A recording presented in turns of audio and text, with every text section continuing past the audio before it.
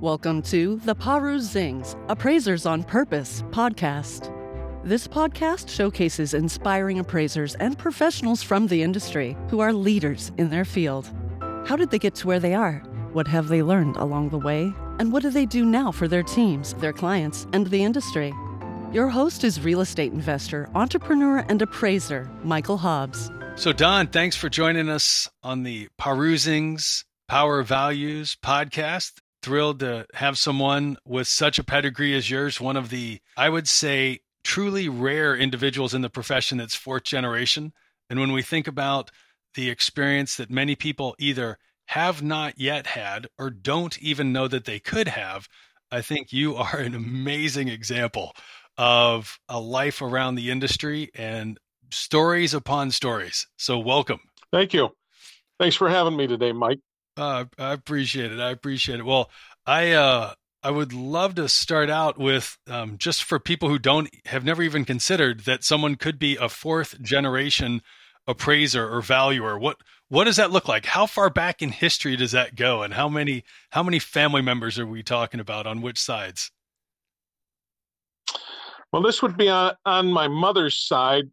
And my father married into the family. So it goes back to my mother's grandfather, 1914, started a savings and loan, which at that time was called a building and loan, in the back of a hardware store in 1914 in Cicero.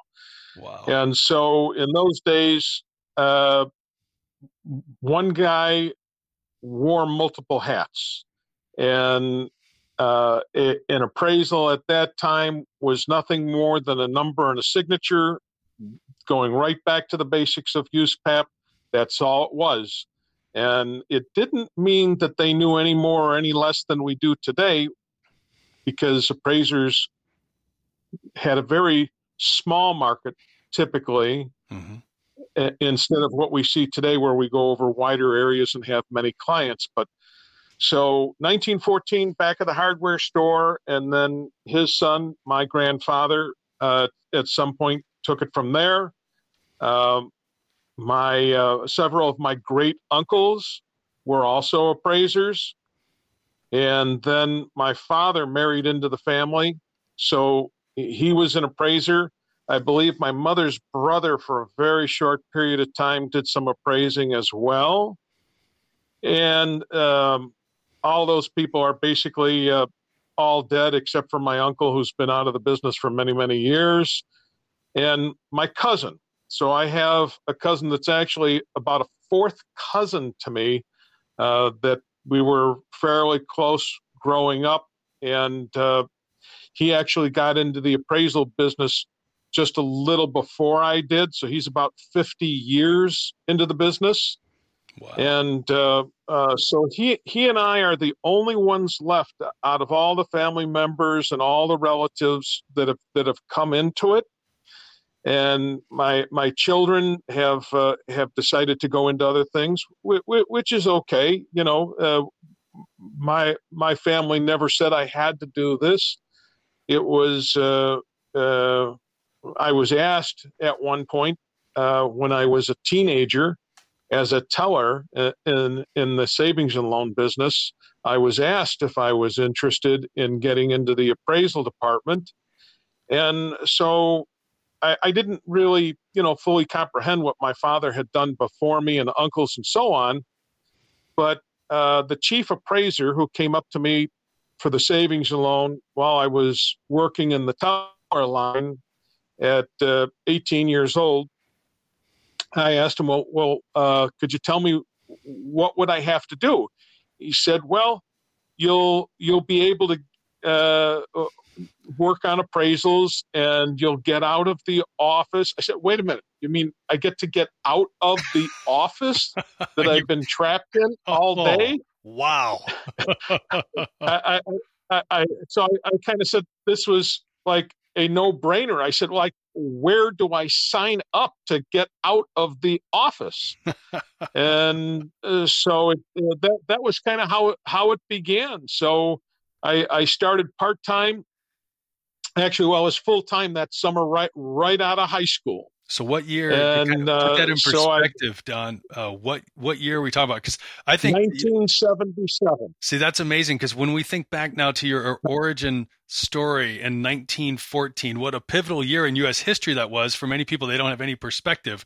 But I mean, back then, the country only had 100 million people here. And that was the year 1914 that Babe Ruth first started for the Red Sox, to put it in perspective. And being a Chicago guy, I know you'd appreciate that Wegman Park started, which was the precursor to Wrigley Field in 1914. Huge time. And back then, Ford Motor Company took a big step of instituting $5 a day wages. So we've seen so many things. And of course, in 1914 was when Germany invaded the neutral country of Belgium, and the Panama Canal opened. So so much happened in 1914, including the Martin legacy of 4 generations of appraisal. So here you are in the 70s, coming as a part-time opportunity, getting into the field. And computers probably weren't even thought of by anyone then, or those that were thinking of it had no perspective as to what exactly that might mean someday in the future. So we've gone through amazing transformations with technology, obviously, since then, and going all the way forward to 1977. So at that point, there was a little bit of technology. And when I say little, I mean like really little in contrast to today. But we had computers that we'd already had for years at that time, and but the computers that I had in high school were so big and that you could walk inside them. They were so big. They were about the size of an average bedroom. And the computing power of a typical smartphone it had to be at least 1,000 times more for a smartphone today, to put it into perspective, as to the computer that we had when I was in high school. And we had fax machines at the time. But anybody today that tried to operate a fax machine that we used 45 years ago would pick it up and smash it against the wall until there's like nothing left of it. So most people that will hear this probably don't know what a player piano is, but they used to have, and you see them at museums. The player piano, they had these spindles of pre-punched paper that had the music on it, and you loaded the spindle with these like punched holes into it, into these player pianos, and it would play by itself. Wow. And so the first fax machines, they had a telephone with a rotary dial on it, and you had a cradle like that you hold to talk with, and so you would take the cradle and you would put it into like an armrest in the fax machine. Yes. And load the paper in one piece of paper, and you would load that one piece of paper by wrapping it around a spindle. Load the spindle into the machine. Amazing. Put the cradle into the machine, and then dial the number. And so it would take, if you're lucky and it came back clear on the destination side, it would take 5 minutes at a minimum to get that one piece of paper through to fax it. So because I worked for a savings and loan, they were communicating, trying to make a transfer of a document to another financial institution. So to send one piece of paper would be about 5 minutes.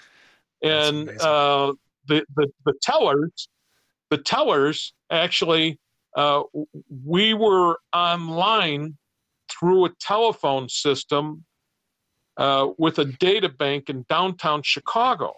And so that data bank connected to all the teller terminals by phone lines, and was amazingly slow. But it was considered a big advancement to make our transactions. Sure. And we had just gotten involved in a little bit of branch banking as a state chartered institution, but we were only allowed to have state chartered institutions within a very short distance. And because computers were not like they are today, we still had cards that we used to have to pull to record transactions. So we would have to walk back to a file and pull a card that was maybe, I want to say, about 5 by 8, mm-hmm. and put it into the machine to record the transaction, and then put this card back. Later in the day, at the end of the day, you file all your cards, and that was how we recorded our transactions in those days. If you came in for a withdrawal or a deposit. And so the appraisers, we had no computers, none at all. Everything was in book form, and so it really was. What about? I would say about 7 years later, as computers really started coming into the hands of appraisers, and they were far crude today in contrast to what we have now. But so that was how I got my start in the appraisal business, though, and to kind of put it in perspective, a little bit about what it is that we had to work with, and the technology we had. Well, basically, our technology was the cell phone. Was not a cell phone, but a pager. Nobody could afford pretty much the first cell phones that came out on the market, which I think was like in the early 80s. There was the early to mid 80s. We had what was called the bag phone. I remember that. And this thing was, like, the bag phone. And so that thing was huge, but it actually gave pretty good communications. Mm-hmm. And then we had what was called the boot phone that followed that. And why do they call it the boot phone? Well, it's kind of looked like a boot that was would have been like ankle high boot, and the thing was huge to hold it up to talk to. Oh my goodness! So and every time my boss, who was the chief appraiser, would need me, because maybe I was out in the field, to say, hey, while you're out, go look at this other property. Yes. He would page me on my pager, and then I would have to look for basically all. I don't even know where you would find one. Yeah, payphone. Payphone. Yeah, you had to go find a payphone. You had nickels and dimes and quarters and everything. Yeah. Oh yeah. Yeah. Oh, so wow. every pretty much every grocery store had a payphone in it. You go to A&P, Kroger's. They'd all have like a payphone in their lobby. Most restaurants had a payphone in their lobby, and all the gas stations would have payphones in the parking lot. Yes. And occasionally you'd see payphones on the side of the road, maybe near a bus stop or something. So there was lots and lots of payphones. Yes. In those days. They were prevalent. But yeah, then you either had to have a pocket full of change, or you had to make a collect call. And so we just made a collect call back to the office, and did it that way, and didn't have to worry about having any change on us. But it was, you could just imagine what kind of a nuisance that was to have to, you get a page, then you got to go find a payphone, and you got to call in. And so, here, people think, okay, well, if I've got to answer a call legally, I have to pull over and stop, as opposed to, talking while I'm driving and potentially causing an accident. Oh yeah. So people think that's a big nuisance to have to just pull over and talk on the phone. But yeah, it could take us 5 or 10 minutes to find a place that had a payphone to pull over, and then hopefully the phone worked, and most of the time they did. But all the truck stops had phones. All the rest stops on the expressways had phones, and so there were a lot of phones. But we had everything in book form as far as our comps. And when you say book form, Don, in the savings to get a sense of it, you want to kind of describe how big those books were, because they may have some idea of what a book looks like from a paperback standpoint, but you're not referring to that at all. No, so the books that we use for some of the bigger boards would be like the Sears Roebuck catalog. Of course, most people probably don't know what that is anymore either. But most of us have seen something that resembles like a Chicago phone book that would be maybe 6 or 8 inches thick, yes, and or thicker. And so some of the bigger real estate boards, their books were, for the annual books, were that thick.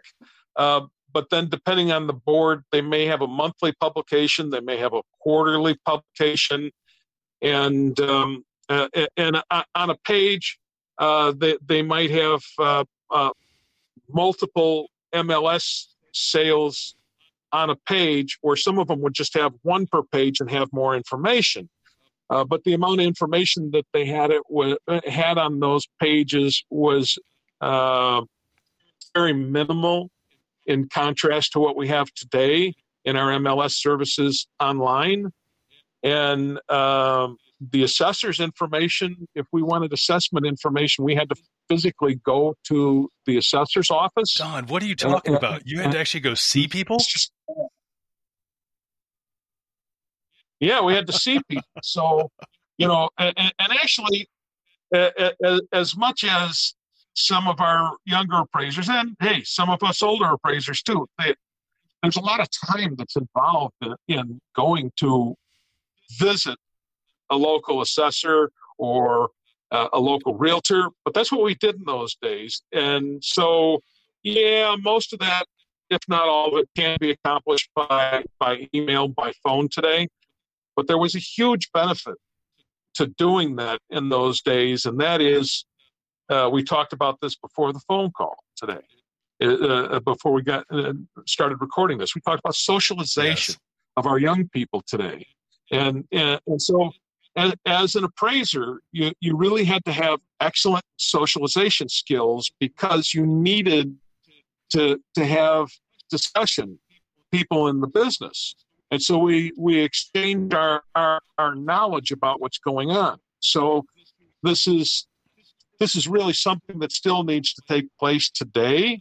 It doesn't happen as often as it should, but really good appraisers, even today, have to be good social animals. And so if you like to relate with people, if you like to exchange ideas, being an appraiser is really a great thing. You get to sharpen your mind every day, multiple times a day. Working with people, it's just, you may be working with them electronically to exchange ideas. So we're evolving, and we have these great tools of the internet and great access to the information. But as many well-experienced appraisers will tell you, is that you need to learn how to read between the lines. And sometimes there's just not enough information. There's not enough pictures to really tell you what's going on and why. There's a sale that's occurred that for some reason it's higher than our other comps, or for some reason it's lower than our other comps. And that's when we need to really pick up the phone or send a simple email and see if we can get the information that way. But, many realtors will respond very well by phone. They will tell you more than just going back and forth in an email or in a text. And after you've texted 2 or 3 questions back and forth, really what that tells you to do pick up Pick the up phone, the phone and just call the realtor.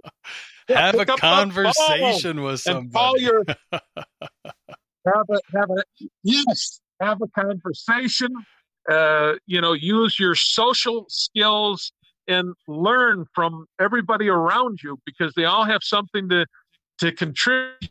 You may not know that they have something to contribute, but this is how you learn what questions to ask, by asking questions and see what they say. Yes. And then maybe you hang up the phone and you realize there's something else you should have asked them. Yes. Well, then pick up the phone and do it again. Call them again. And so Don, speaking of, most realtors are responsive. I was going to say, speaking of doing it again, we're going to pause just for a second at like the 20 minute, 30 second mark. And Simon, you want to make one adjustment? He wants to make sure that your audio actually is coming across clean. He just wants to increase the crispness of it. Good idea. Because they can't see your big smile, but it's coming otherwise across. we Well, yeah. You said it's all audio. It is right? all audio, but you can the emotion comes across in the speaking voice. You can definitely hear your smile. There you go. How is that sounding, Simon? You got it taken care of? All right. So we're back. Very good. Basically 1 minute later now at 21:21. So, Don, it is fascinating to hear about your involvement in the industry and your experience of the evolution of technology. I think another fascinating thing for so many people, and myself included, is the many people and specifically mentors that you've had an opportunity to work with that have really shaped you as a professional and guided your career. Going all the way back, the lineage of multiple generations, and specifically, as you mentioned, your father getting involved in a family business, who have been kind of going back early on and maybe coming to more recent times, some of the most influential people that have helped guided you professionally and personally in this industry? Well, I will tell you that some of our listeners probably know George Opelka. Well, his father was Greg Opelka, Mm-hmm. and Greg was past international president of the institute back in the days when there was an institute and a society before they merged together, and he was also president of the society, if my memory strikes me right. So he was one of many people that I was blessed to have as a mentor in those days, going back into the 70s and the 80s. Wow. And my father, of course, he was an SRA, and my boss in the savings loan business, he was an SRA and an RM. And when I left the savings loan business, I went to work for an appraisal firm that had about 27 full-time appraisers. Wow! And in that office, we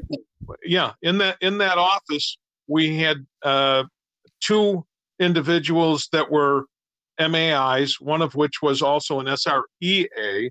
Oh, yes. And then we had a couple of guys that were SRPAs that eventually the other two guys that were SRPAs that became MAIs as well.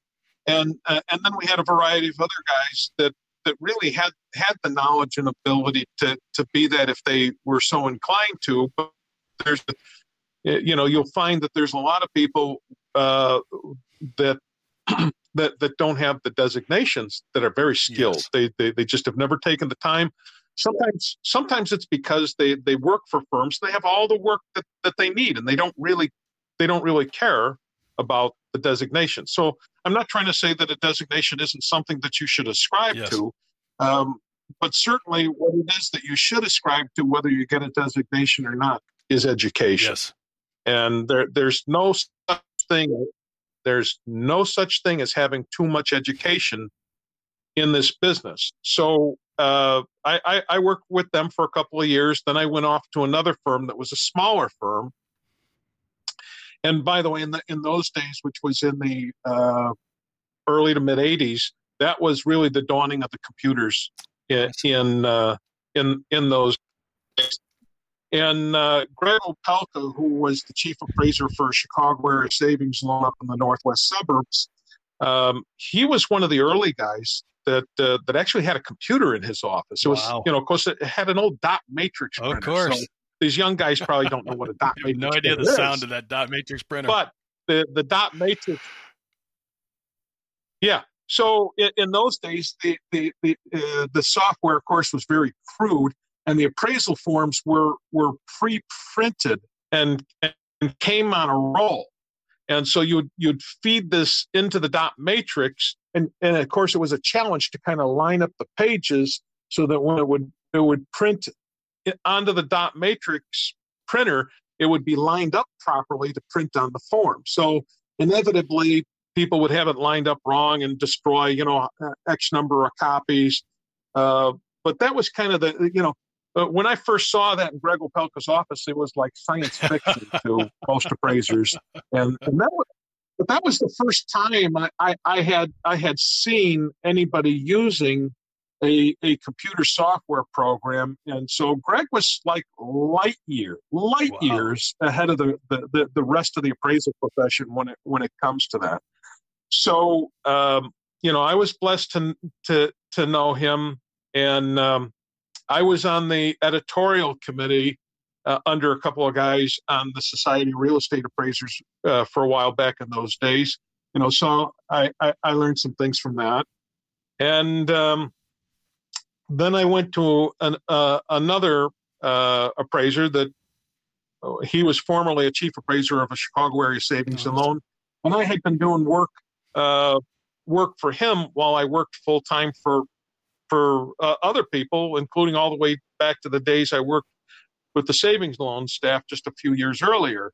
And so I worked for this gentleman that was an MAI and was the chief appraiser of a Chicago area savings loan, and he went off on his own as well. And it was just good timing because I left the other appraisal firm that I had worked for a couple of years, and I had been doing a little bit of work for him in my off hours, and so I went to work full time for him. And so this was about, I want to say, about 1986,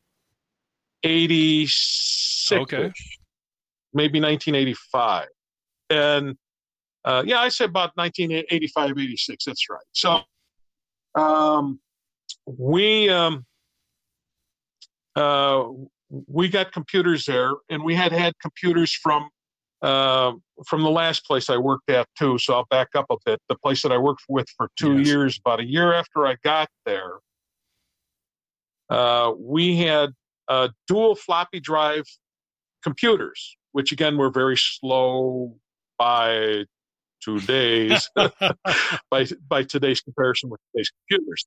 So dual floppy drives, they were connected to a mainframe using day one software, and they were very slow. So the mainframe in the office was housed right there, and these 27 appraisers we had in the office were all hooked up via these little PCs that had dual floppy drives. So these were not the 3.5-inch floppies, but the old 5 1/4. I mean, they were really floppy as opposed to, the old 5 1/4s. They were like one step above the old microfiche. And so those of you who don't know what microfiche is, Google that. You'll get a good laugh. But the old 5 1/4s were indeed very, very floppy-like, and I think that's why we call them floppy drives. These were the disks we put in there. And so one of these had the software for the entire program loaded on it, and the other one was what we called a DOS disk operating system. And so first you loaded in the disk operating system to boot the computer up, and then you would load in the software for day one with the other, and you would be connected to the mainframe. So the mainframe's job was you were connected by a cord, basically, and that cord would be recording the information that you're typing into the appraisal report. And there was no internet connectivity or like that in those days. But this was a big advancement. And at the same time, like I say, I was learning from these other individuals in the office, in the big office. So we learned from each other, and somebody would run into a problem, we would share it with everybody else in the office, because sooner or later the problems aren't unique. It just, you haven't run into it yet. You will. And so by having a big office, we had the ability to exchange what was going on. And so I was very blessed. At first, I was very scared of computers. But my mother, back when I was in grammar school, forced me to go take typing lessons. Oh, wow. Lucky you. And I did not know years later that would become a huge blessing, because I typed my term papers in college that followed that. And then with the dawning of computers, well, I could type 70 words a minute. Cow. So, and the keyboard was pretty much the same. That's amazing. The keyboard was pretty much the same as your basic typewriter. And so I really adapted very fast because of the knowledge that I had of a keyboard to computers. And so then when I went to the next appraisal firm, it was smaller, that was run by an MAI. He owned the firm. And I had already been working for him like part-time for years by that time, but he went off on his own. So I was kind of his number one first full-time guy to work with him. And so again, I was really blessed to have somebody that knew the business. And I had already taken my class that was called SREA 201 through the Society of Real Estate Appraisers. And that was basically the theory class. So when I went to work with this other gentleman, I took the application class, income capitalization, which was SREA 202, and took that.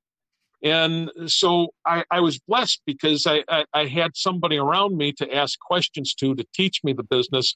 And so this small firm, this guy knew commercial industrial buildings backwards and forwards. And so I was really blessed to have him around. And I taught him about computers that I had learned from my previous place, because he knew absolutely nothing about computers. So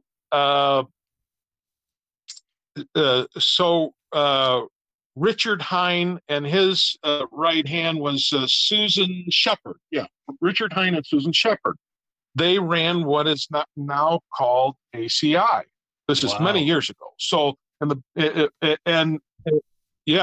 so small firm that I worked for, we bought our first two computers, one desktop and one laptop. So I got the laptop most of the time, and the secretary got the desktop, and that was all we had in the office. But Richard Hines sent Susan Shepard out that worked for him, flew her out to help us set this up with the software, and it wasn't that difficult for me. So I basically tried to teach the boss, and I tried to teach the secretary, and so we slowly learned, and over the years added more computer terminals and so on, and grew that office. But I had other people around me that were seasoned appraisers that slowly started coming to work there. And again, we had the ability to exchange ideas. We could co-mentor. So this is really an important thing that appraisers should know is not only do you need mentors to start with, you need mentors your entire career. Point. I'm 45 years into this. Wow. I have 45 years into this. And I have many friends in the appraisal business, a number of which we bounce questions off each other regularly about the properties that we're working on. so I have appraisers that work for me, and some of them have more years of experience than I do, and they bounce questions off of me. I bounce questions off of them. You are never done learning. So as you come into the appraisal business, you need to somehow find ways to make contacts and relationships. And so there are multiple professional appraisal organizations. So you should find out what you can about each of them and join one or more of them. And take courses from one or more of them. And so that you can meet people and if possible, do it in a physical classroom, because whiteboards and things like that are great online, but it loses this personal contact relationship. So you use this to build on. And when you're looking for a job, if somebody knows you from these classes that you've taken, you call them up. This is called networking. And so networking is really, really important. As I know, Mike, I would think that you would concur with that. Networking is just, you have to do that all the time. This is, sometimes we accidentally find clients that way because you don't know who you took this class with, in years to come. They're going to become the chief appraiser of a savings and loan, a savings bank, a credit union, an insurance company, a government agency. And so you build these contacts over the years. And so I'm an advocate of doing things in person, because to me, it's very difficult to establish those contact relationships taking a class online. There is a time and a place for everything. So with COVID, the last couple of years, that was very appropriate to not be in a classroom and come home sick. But now this is really behind us, or as close to behind us as it's going to be. So to reestablish contact, to get back into these meetings and shaking hands, or at least waving to people, or doing the double knuckle thing, knuckle to knuckle instead of shaking hands. These are things that you need to do to establish those relationships, get those mentors. If you don't use your social skills, it's not just going to happen. Being an appraiser requires you to be a social animal, and to have those skills to just simply talk to each other. And sometimes, you're afraid to talk. It's just as simple as saying, "Hey, my name is Don Martin. Hey, my name is Mike Hobbs. What's your name? What do you do? Where are you from?" And it's how you start a simple conversation. It's really that's simple. So those of you that don't feel you have those skills, you do. You just don't know it. And it's like anything else. The first time you try and use your skills, you may be a little intimidated. You've got a room full of people that have a lot of years on them, but don't feel intimidated. One of the things that I have learned is that most people, they want some social contact. And so it's the same thing, really, even with dating back in my high school and college days. It was a simple thing that some guys, some gals wouldn't do because they were just timid. But the only way that you get people to say yes or no, for that matter, is to ask. And this is a very basic principle in business. It's not important how many people say no. It's only important how many people say yes. And if you haven't had anybody say yes, you either A, haven't asked enough people, or B, you need to sharpen your social skills. And the only way to sharpen your social skills is to use them. And you will be amazed at how many people in the appraisal business will be, or realtors, how many people will help you, but you have to ask. Will some say no? Of course they will. It's a great point, But Don. you will find those that will help you. That's how you will find your mentors, by That is asking. absolutely a great point. And it's okay if they say no. Move on to the Very next true. one. And I think your example, although lighthearted and we had a humorous exchange, your example of taking dance classes back in the day actually allowed you to stand out. I don't know that it's any different today in the appraisal profession. Yeah. You just got to ask. You got to knock on doors, and you don't know who is or isn't looking for an appraiser. And so, even in today's market, where we now see a period of rising interest rates, make those calls, send those emails. Calls are a good thing. Sometimes you just can't reach people. Try the emails. And where do you start? You start at the beginning. So there are professional directories of the various appraisal organizations that are online. You can utilize those to find other appraisers to begin talking with. And where do you start? Well, you can start in the middle of the alphabet. You can start at the end of the alphabet and work your way backwards. You can start at the beginning of the alphabet and work your way to the end. And you just keep going. And if you didn't get the right answer, once you go from A to Z, what do? You start over again. And maybe give it a little bit of time. But by the time you get from A to Z in the professional directories of an appraisal organization and have gone through all the different appraisal organizations, a significant amount of time will have passed.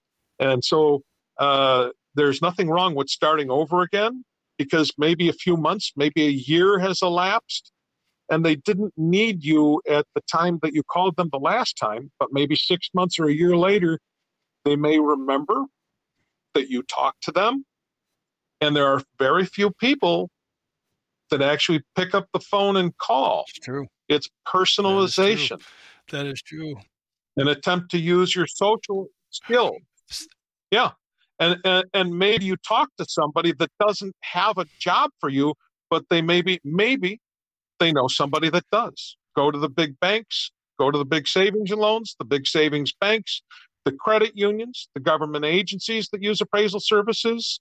There's lots of government agencies that use appraisal services, a few of which are willing to start you out from scratch to train you, and maybe even help you pay for your classes if you're so inclined. And so it was always, when I first started, the organizations I worked for, they allowed me to take any class I wanted, and they would pay for them if I successfully completed them.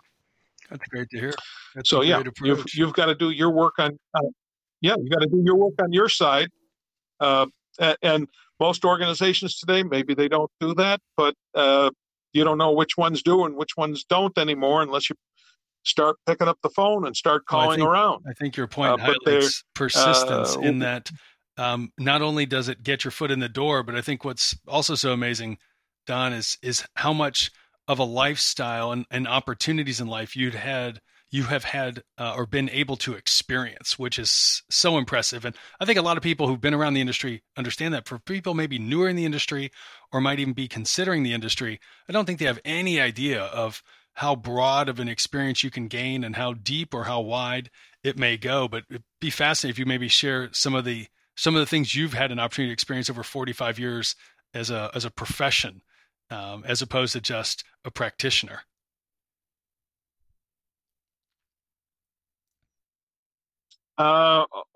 Always go above what they ask you to do. So some individuals in every profession are just looking to complete what they were told to complete, and they don't go above it. And so try and go something above on every job that you do. If something isn't clear, it's ambiguous, attempt to do the research to make it as clear as you possibly can. Pretty much any experienced appraiser will tell you that there are those things that will always be somewhat ambiguous, but you do the best you can to explain it. And this is the value of having peers, because they've probably at some point gone through this before and can help you make a little bit more clarity, so it's not so ambiguous. So this is one of the points, actually, that the Appraisal Foundation brought out very loudly back, at least 6 or 8 years ago, and at various points in time before that. But they really wanted to make this clear to us as appraisers, is that we don't just slap data in a form. We need to explain and analyze. What are the implications of what you're telling us? Don't just throw data on a page. What does this data mean? Why are you making condition adjustments? Why are you making time adjustments? And to go into a little bit of detail about it. Doesn't mean you have to write a master's dissertation, but sometimes 2 or 3 sentences about various different things can really make it clear to the client and the intended user of the appraisal report. That makes sense. And it's our job. So this is one of the things that you should think about is that the appraisal, number one, is a risk assessment. And what do you mean by that, Don? And so in order to best you want to say a little more about that? Because some people may not be as familiar with what you're talking about. Sure. So it's a risk assessment tool, and an appraisal report is you're telling a story about the property. So there's a logical order of the appraisal. And those of you that are just coming into the business, you are just now learning this, that when you start inputting data on page 1 of a standard form 1004 URAR appraisal report, that information with today's software automatically populates into other areas of the form. And so this risk assessment tool, it tells us many things, some of which a lot of appraisers don't even know. Real simple things like the census tract data number at the top of page 1 on most appraisal forms off to the right side. What is the significance of that census tract number? Well, the first word, census, should give you an idea. Every census tract number represents 10,000 people. Every census tract number represents 10,000 people. So that's why you see areas like in areas that are growing, you see this decimal 0.01, 0.02 over time, because as the area grows, the census tract number is actually dividing. So maybe you had 8247, now you have 8247.01, 8247.02, 8247.03. And each one of those decimal numbers now represents 10,000 people. And so what is that information being used for? Well, this is part of, and I forget what the acronym is, but there's what they used to call, or probably still do call, the HMDA report. So this report is a log of every loan that's originated at the institution, and the census tract number, and the federal government and other bodies look at this number to track things like discrimination in housing, which of course today, especially today, but these last couple of years, has really been highlighted in what's going on. And this is not the only time in 45 years that I've heard it being highlighted. It's just happening. It's happening again very loudly these last couple of years. And so they use that census tract number and correlate it with what's happening with appraisals, what's happening with loans. They know the breakdown of those neighborhoods as to how many people of different nationalities, different races, different income levels. And so there's a lot of correlation and importance to that census tract number. So some people are thinking, oh, it's just a stupid number. No, that number is really important to get it and to have it accurate. So the FFIEC, the Federal Financial Information and Examination Council, I may not have gotten that acronym right, but Yes. it's FFIEC. You can Google that. So the FFIEC, if you Google that, you go online, you can get the census tract maps using them for free and just inputting a property address. And in some cases, if it's new construction, it will not locate it, but you can put in a different address in the same zip code. It'll pull it up, and you can kind of work with the map and compare it with your own map to properly locate your subject property to make sure you have the correct census tract number. So some people don't know this. The appraisal software that they're using is sometimes wrong. No. Especially right after a census. So where are we now? We are shortly after a census. So especially in areas that are growing out in our collar counties, parts of Will County, Kendall, Kane, even Grundy, some of the census tract numbers that come up in appraisal software, some of it is wrong because the census changed some of the census tract numbers. So the information that's coming up in some of the appraisal software programs is correct 2010, but now that we've had the 2020 census, it takes several years before all the appraisal software providers catch up to that. So if you have new construction particularly, or in an area where you have an existing house, well, the new construction has changed your existing house census tract number, possibly, even though it may be 10 or 20 years old. Got it. So you may want to check that. So that's the importance of just a little simple piece of information in this risk management tool, because the financial institutions that many of us work for, and even government agencies with their policies, they're tracking discrimination issues. And so just because it's not mortgage related doesn't mean that there couldn't be a significant discrimination issue.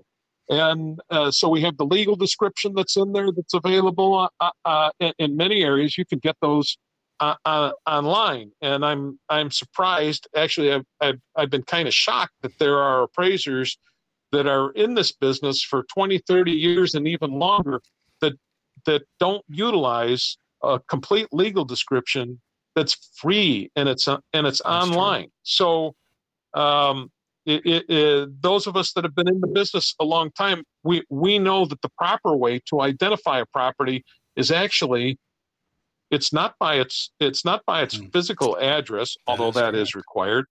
It's not even by its parcel number, even though that's required. The best way to identify the location of a subject property is by its complete legal description. That is the best way to locate a property. You should be doing that on every appraisal that you do when it is available, quote unquote, in the normal course of business. So those of us, for example, that do business in Cook County, that includes Chicago and many other suburbs, we can go online to the Cook County Clerk's office and usually get a complete legal description. And so you could copy and paste the image of it in an addenda page, or you can type the whole thing into your legal description. Usually I just type the whole thing in. That's a good way to go about it, being able to type it in and all that information being available and readily available now compared to before, where you'd have to go into different offices and meet with people and have those conversations. And even as you've touched on, there are experiences that you're seeing and or having now that have come up in the past. I think an interesting one, which we haven't talked too much about, but you could lend some perspective on, especially for people that maybe are 50 or under and don't have any sense of what's going on. And that is, how do you equate today's economic environment with the 45 years you've been around the profession, and what's an idea of what's coming and the impact both on the typical U.S. citizen, as well as on the profession? Okay, so and I'll just throw a couple of things out. We can go back to it if you like, but there's other risk assessment tools in the appraisal, like flood insurance, and really quickly, flood insurance. Flood insurance. We use these again. We're using automated flood maps. And so one of the things that appraisers need to know, not only those of that are just coming into the business now, but even experienced appraisers may not realize that the flood mapping programs that they're using through their appraisal software and other services, and even those that the title companies use, sometimes they're wrong. And you as the appraiser are required to have the right answer, even though the maps that you used through those services might be wrong. So you need to pull up the maps and take a look at them because, when you rate a condominium, are you rating just where the condominium is located? You are not. You are rating where the project is. If you look at a 1073 condominium appraisal form, you will see that it doesn't ask you where's the subject located relative to a special flood hazard area, but where is the project?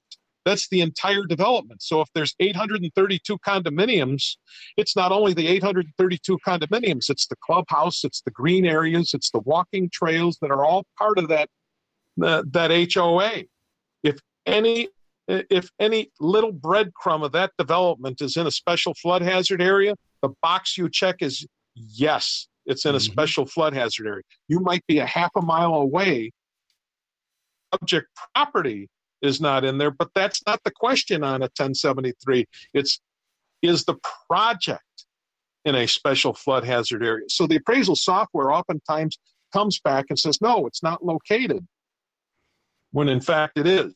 Same thing even with single-family detached. Some of these appraisal software flood map programs that they're tied to are locating the improvements that are on the property rather than the entire property.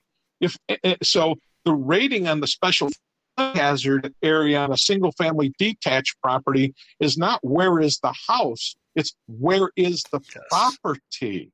So if any portion of the property, it's just a little tiny piece of the back or a little tiny piece of the front, and it's not it's not anywhere near the house, it doesn't matter. That's not the question. The question is basically, is the property, any part of the property, located in a special flood hazard area? And I keep seeing these flood map programs come back and say no when the answer is yes, it is in a special flood hazard area. And a lot of our lenders and clients don't understand the language. They say the subject is not in a flood hazard area. Well, guess what, folks? A Zone X, which doesn't require special flood hazard insurance, is a flood hazard area. True. So all properties are in a flood hazard area. So the ratings, there are coastal ratings, and then there are ratings. Many of us in the Chicago area are familiar with Zone AE or Zone X.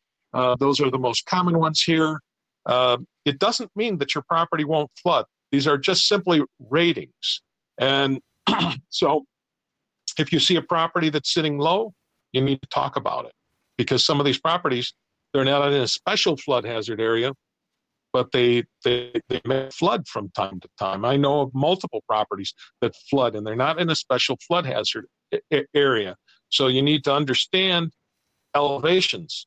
And just sometimes it's as simple as just, hey, stop and look around. Are you standing on low ground? That might be a clue. And the repairs that a home needs, okay, so it's not an FHA loan. It's not a VA loan. They don't require certain repairs. Does that mean that you shouldn't talk about the repairs to a property? No, you should talk about anything that you see to a property that needs a repair. Give it discussion. The appraisal is a risk assessment tool. Even though the terms of the loan may not require repair, this is a risk assessment tool. The lender wants to know really what are they buying. So in most lending transactions, we say that Joe homeowner or Jane homeowner is buying this house, but really it's the lender that's pretty much buying the house, because usually they have 80%, 90%, or some significant percentage of the bank's money, or the savings loan, or the credit union, or HUD's, or the Department of Veteran Affairs, whoever it might be. They're the ones that have the biggest risk in the deal. Who's going to take back that loan if the loan goes south? And if you didn't tell them about the repairs, if you didn't tell them about the flood risk because you measured it incorrectly, you cannot go back and blame it on the appraisal software. It's your problem. It's our problem to correctly identify. So how do you do that? You take a good look at the maps that you're using. Usually the maps are current and correct, but you may have to try and match it up with a plat map, plat a survey, and where is my subject relative to these maps? So these are just a few of the things about the risk assessment tool. So getting back to your question about the economy that we're now in, and we're witnessing rapid increases in interest rates. So this also relates to risk assessment, because with the changes in the interest rates, it can be difficult to see what is the direction. So with the use of things like the 1004MC, and of course we know that is not a perfect tool, and that Fannie Mae no longer requires it for various reasons. But it doesn't mean that it's an absolute bad tool. It is a tool that sometimes, in certain scenarios, can be a very helpful tool, but it doesn't mean that's where we stop. So we can look at what's happening on a monthly basis, what's happening on a quarterly basis, what's happening on an annual basis, and sometimes a combination of those things to see the direction of the market. How is the mean changing? How is the median changing? How is the volume of sales? How is the volume of homes under contract? Are the listing prices going up? Are they going down? Is the supply of homes beginning to increase? And so there's been, in many areas, the last couple of years, there has been a shortage in some areas where we have seen an escalation in prices because of the basic law of supply and demand. We don't have many houses. We have lots of demand. It puts pressure on prices to go up, just like any other economic good. Lots of buyers, few sellers. So now the tables are starting to change. There still may be a shortage in some areas that are very high in demand. This is no longer true in some areas that did have shortages. It is changing right now. And as interest rates continue to escalate and have other repercussions on the economy, because it's not just that homes will be more difficult to purchase at the same price, because maybe the mortgage payment, maybe it's doubled already over the last year and will continue to get higher, although some people are looking at this, well, it will bring down home prices, at least in some areas. And so there will be, at least temporarily, quote unquote, a market correction with falling prices. How long prices will drop for, we do not know that. So we can go backward in time, and I'm not trying to blame any president that was in office at the time, but just people will recall Jimmy Carter, who was in office at the time, phenomenal humanitarian, and so on. So he was in office at the time, and I'm not trying to blame him. The Federal Reserve and the administration in Washington are largely separated. So We can blame the Federal Reserve. But again, why did the Federal Reserve do this 45 years ago? Well, they did it because we had high inflation. So they were trying to bring inflation under control. And it had significant impact into the real estate market with falling prices, a higher rate of foreclosures, because some people had mortgages at balloon mortgages that came due during the years of high interest rates. We had interest rates at that time of 16 and 18% in the Carter years. So we're not at that level yet. We're not having a contest, so we don't want to hit 16 or 18 again. But we are expecting interest rates as high as 8% or higher before the end of the year, and interest rates possibly to escalate well into the second quarter, maybe even into the third quarter of next year.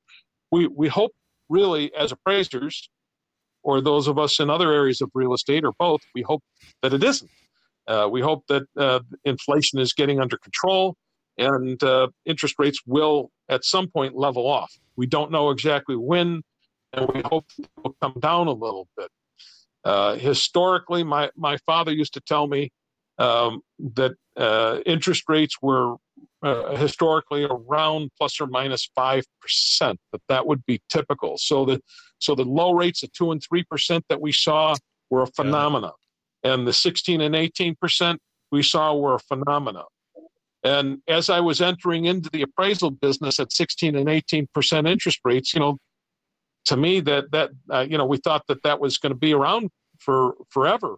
And when interest rates started to drop, I bought my first home at 13.9%, and I was glad to get it. And 13.9%. And that was actually a discounted rate, because by 0.5%, it would have been 14.4. But because I worked for a savings and loan as an employee, as long as I remained an employee, I got that 0.5% discount. And and at 13.9, we thought, oh, well, they've fallen, but we'll probably never even see 10% again.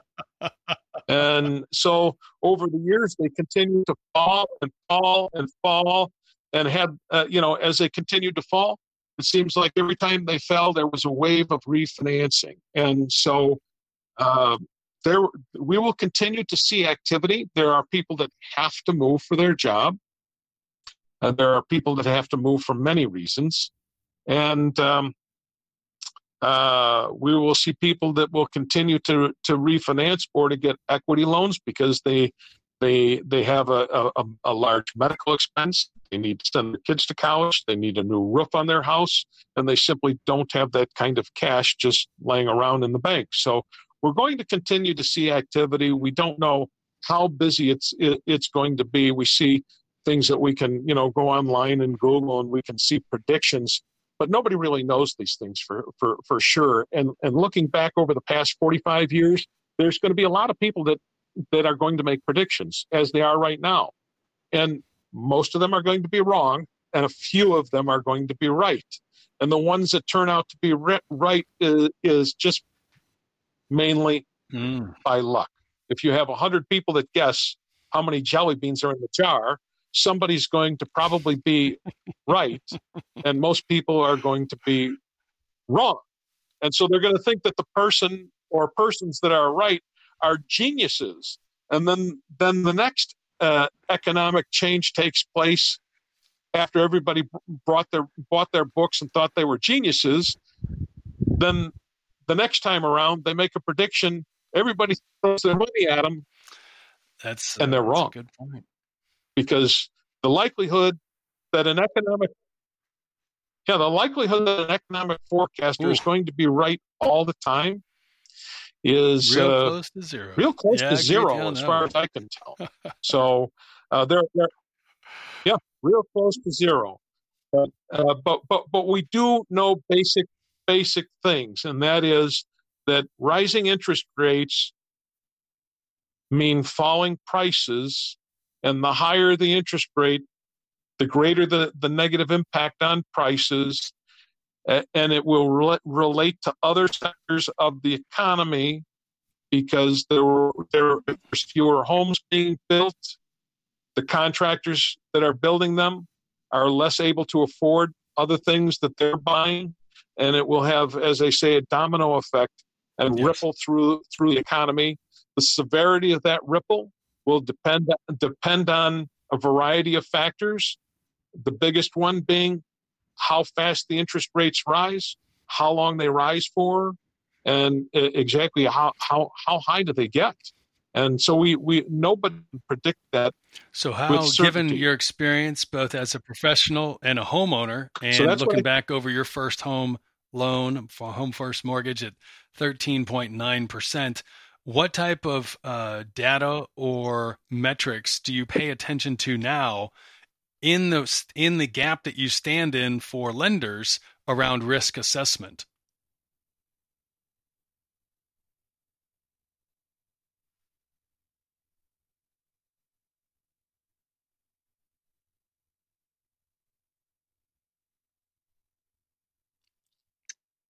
Yeah, you want me to repeat that for you? Would you? Can you hear me now, Don? Yeah, thanks. No problem at all. Yeah, I was just asking, I'm sorry. Given your experience going back 45 years in the industry and your first home that you purchased at 13.9%, and recognizing that, especially in the lending capacity, the appraisal is a risk mitigation tool, what type of data or particular analytics do you pay attention to help fill that role of a valuation analyst to help clients make informed decisions?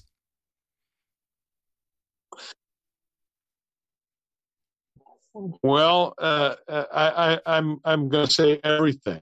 So NAR has a pretty smart guy. I believe his name is Lawrence Yun. He's a big economic forecaster. I've actually talked to him in person many years ago. And other organizations I'm part of have had him for a guest speaker. So that is how I had my opportunity to personally talk to him. So he says a lot of things that are pretty spot on. But again, he's not perfect either. And most of the things that he says are somewhat generalizations. But he is just one of many economists to listen to. But as far as how to relate to what are we looking at for our appraisal, so the data that we have for residential properties is pretty well expressed in we have here in the Chicagoland area, we have what's called MRED, the Midwest Real Estate Data, and they have a variety of tools in there that you can use to help track what's going on. But very, very, very simply, we've kind of hit on it already. Is the supply increasing in the markets that you're looking at? And the sellers sometimes, as they see this happening, their realtors are in tune with their markets, and the asking prices are beginning to drop. And so I'm not seeing a lot of dropping in the asking prices in most areas, but am I seeing it in some? Yes, I am.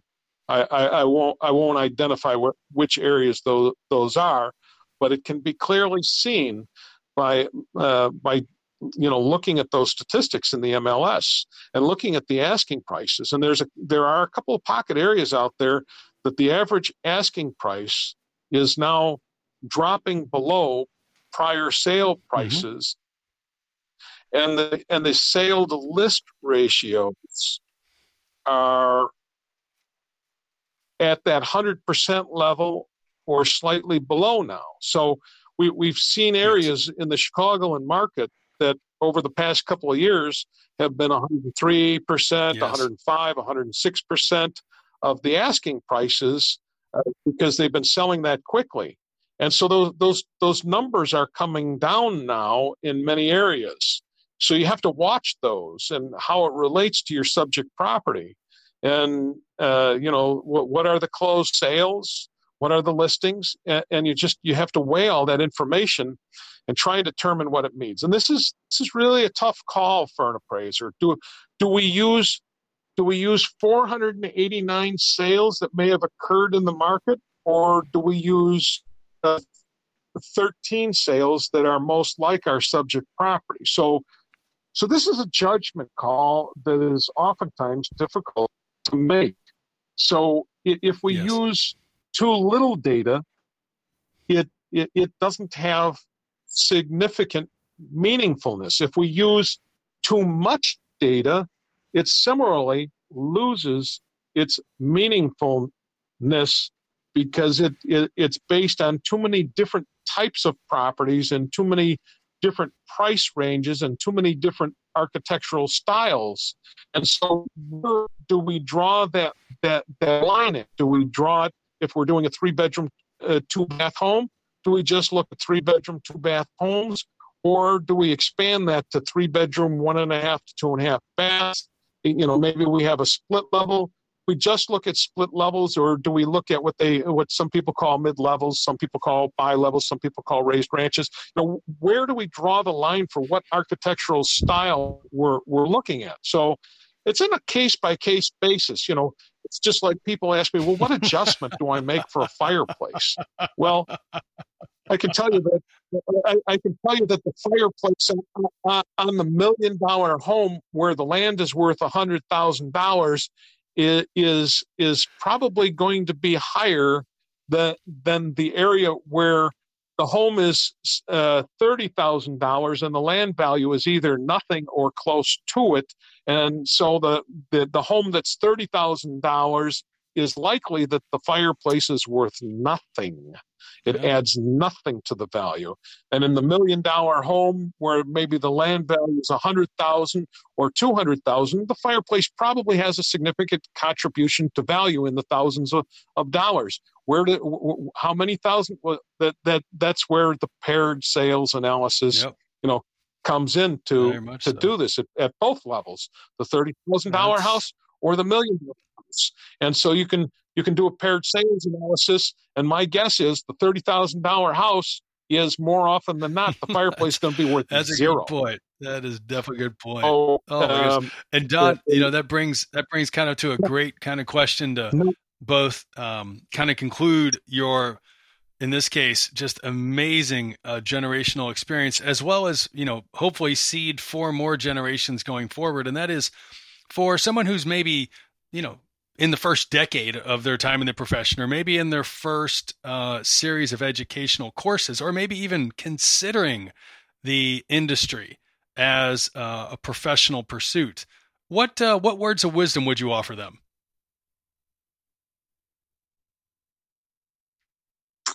Don't give up. If this is something that you want to do, then I hit on this earlier.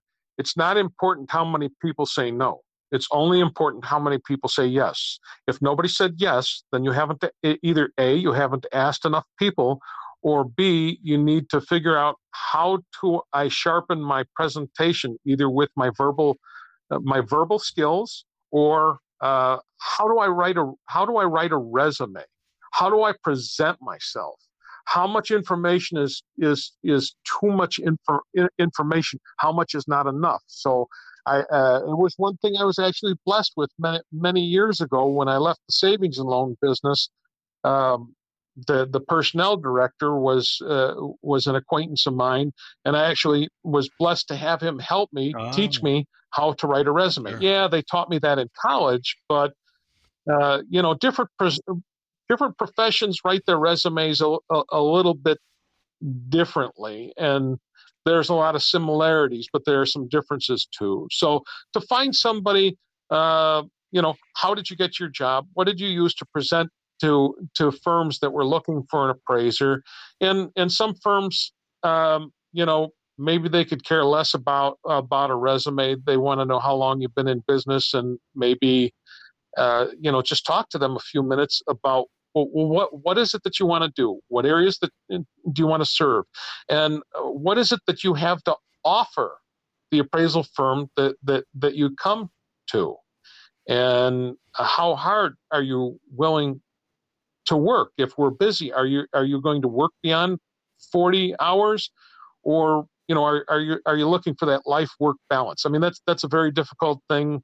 Some people have been really successful to have a great life work balance, and they work their 40 hours, they're done. I have a couple of appraisers that work for me, and if I want to talk to them in non-working hours, I might as well ask to pull their teeth out. But I have other guys, that are it's different, that are kind of like me.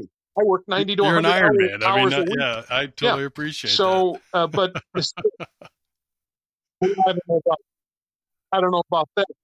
But, show what you're willing to do to come to the table, and even if you want to work the standard 40 hours a week, okay, that's great. Just what are you bringing to the table? What are you willing to do? Okay, if need be, instead of going 10 or 20 miles, maybe I'll go a little bit farther. I'm going to need help because maybe I'm going into an area. So USPAP has this thing about competency, that if you're going into an area that you're unfamiliar with, you simply ask for help to get the job done properly, because competency does require to get it done properly, even though it's, and to let the appraiser or firm, whatever that you're going to work for, give some indication that you comprehend and understand the basic principles of the appraisal profession and the basic things that you learned in USPAP, and just keep reading this information over and over again. So I will tell you that a number of years ago, Danny Wiley, who was one of my instructors, and he was also the chairperson at one time of the Appraisal Standards Board, but he was the instructor that taught instructors. And Danny, he is I don't want to defame other USPAP instructors, because there's a lot of people that really know USPAP well, but at least that I understood Danny and the people I've known before and since, is that he knew it backwards and forwards, second to none, perhaps others equal, but second to none. So one of the things that he told me about USPAP, and told the whole class, is that he has read USPAP cover to cover at least 100 times and doesn't understand it. I don't know if that makes me feel good or bad, dude. I'm just sitting there like, that's something else. Well, I would make as a parallel to Scripture, to the Bible. So USPAP is the appraiser's Bible, as opposed to the Christian Bible or the Quran or whatever you use as your guiding light in life. That these documents are very difficult to understand, and every time you read them, you understand them more. And so that's really what Danny is communicating, is that you don't stop learning, not just USPAP, but everything about the appraisal business. Read it again and again and again and again. And even 45 years later, I still have those aha moments. Well, gee, that's what they really meant, which is different than what I thought it meant maybe 45 years ago. But don't be disappointed in yourself because you didn't quite get it, or you're not quite getting it now. It just means that you have to keep going. You don't give up. If this is what you want to do, there's only one way, and that is to continue to move forward, do the best that you can. Roosevelt said many years ago, and I will paraphrase, do the best you can from where you are with what you have. Done. And so That's those are fantastic. real basic tools. One of my fellow friends that's an MAI, he uses that statement all the time to pick on the MAIs again.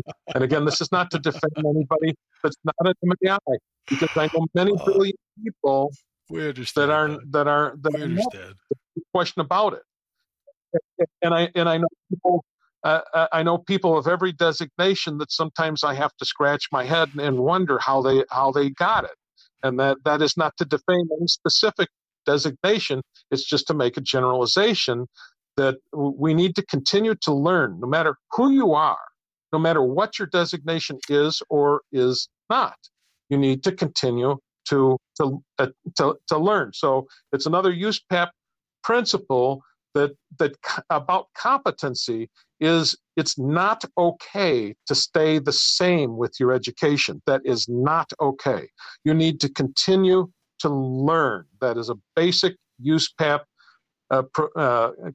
comment about competency. It is not I think static. that's It is absolutely fluid. fantastic, Don. Between the have to continue to learn, as well as the Roosevelt quote, it is it's a testament to not only you and what you've accomplished in nearly 5 decades of being in the industry, but also the people that have impacted you, and more importantly, all the many people in your different involvements around the industry and teaching at universities as an instructor of USPAP and other activities, that you exude that, and it comes clearly through. And really grateful for this time, and thank you so much for sharing so much. And there's still so much more to you, Don Martin, which is what's so impressive.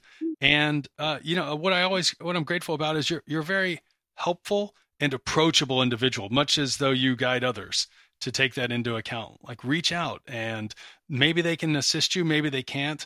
But if you don't ask, you don't know. Don, how can people get in touch with you if they'd love to pick your brain or be one of those individuals who bounces ideas around?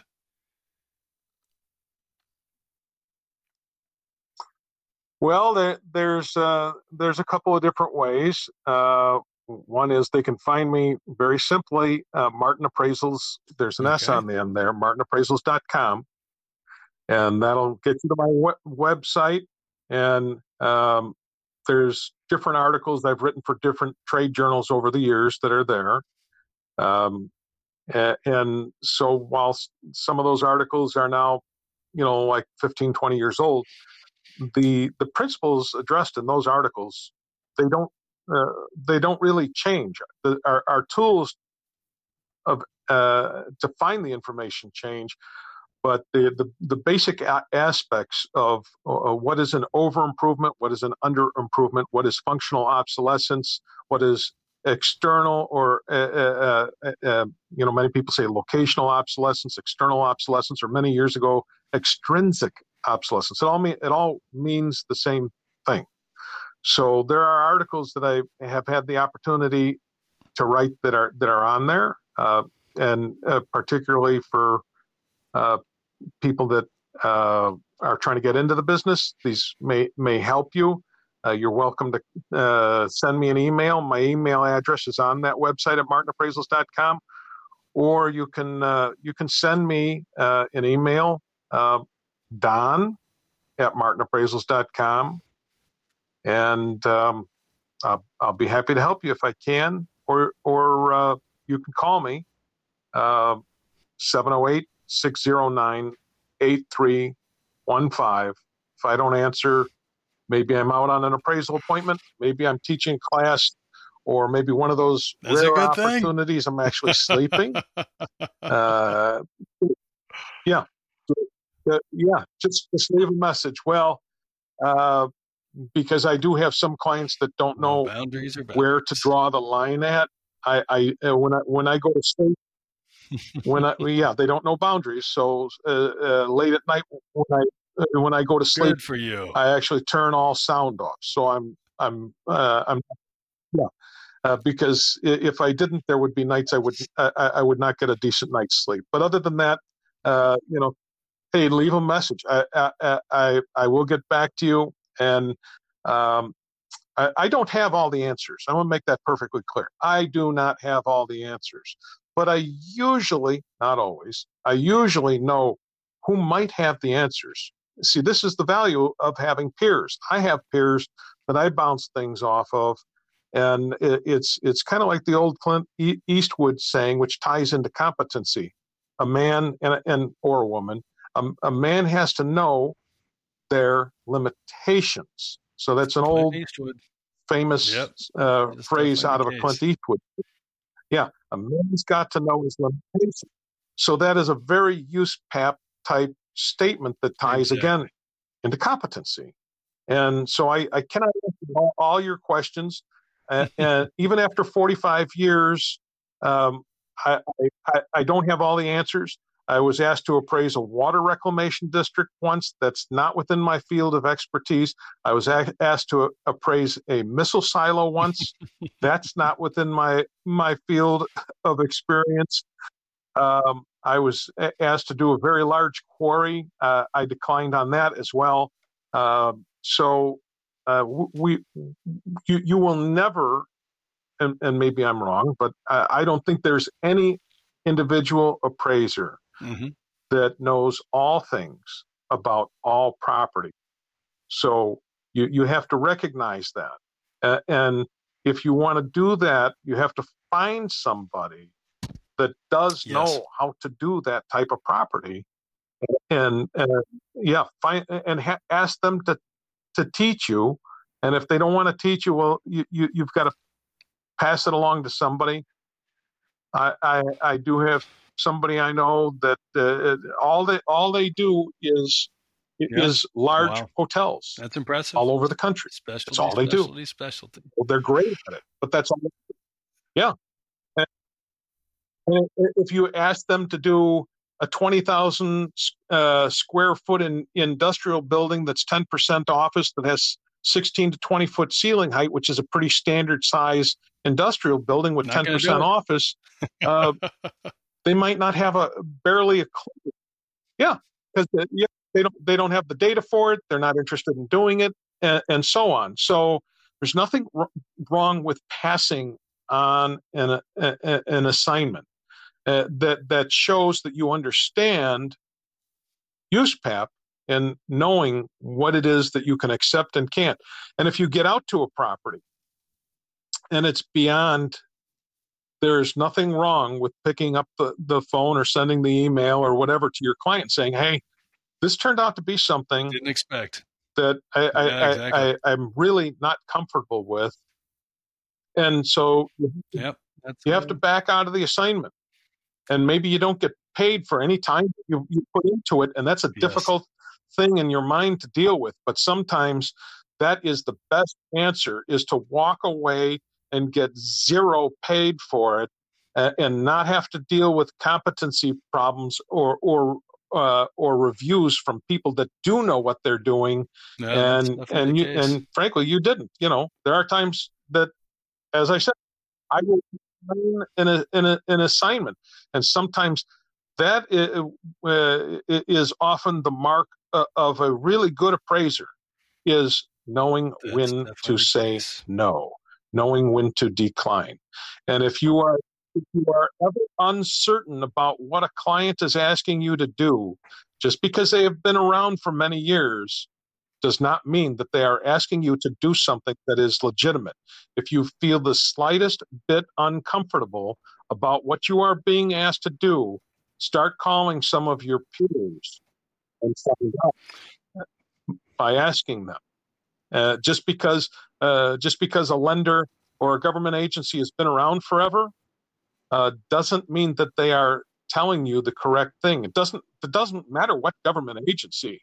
Because I can cite examples that I've been through in my career where it proved the government agency was asking me to do something. Well, it wasn't the agency asking you to do something. So it was a person at the agency asking you, and that person may not have even known what their agency was or was not in line with. Yep. Right. Because they misunderstood either Illinois law or whatever state you might be from, or they misunderstood USPAP, which, again, it's a difficult thing to understand. It's a difficult thing to understand your respective state laws and how they affect you, as well as all the various types of regulations from FHA, VA, USDA, and various others that have overlapping requirements on what it is that we do for a living. So you're not sure, and if Just you're uncomfortable, decline. just simply decline the assignment. That is do not definitely be pressured in. Yeah, knowing when to say no. See, you have two choices that come into play on every single assignment: is do I want to keep my license? Yes. Or do I want to keep my client? We hope to keep both, but if you have to choose one, please choose your license. Keep your license. If you lose the client, you'll have a chance to find another one. If you lose your license, that is a great point. And what a great place to end, Don. Thank you so much. This has been an amazing time and so insightful. Wow. All I can say is thank you. This is a dearth of information and insight for people to do well and be a part of this profession for a long time to come. Thank you very much, Don. Thanks for listening to this week's episode of Zings, Appraisers on Purpose. We hope you enjoyed learning from the amazing life paths and achievements of our guests. Don't forget to like us on LinkedIn and other podcast channels to hear more from appraisers and valuers regarding their life and their work. If you have any suggestions or questions for future episodes, we'd love to hear from you. Just send us a message on LinkedIn and we'll be sure to get back to you. Thanks again for listening, and until we're together again for the next session of Zings, Appraisers on Purpose, create the change that you seek.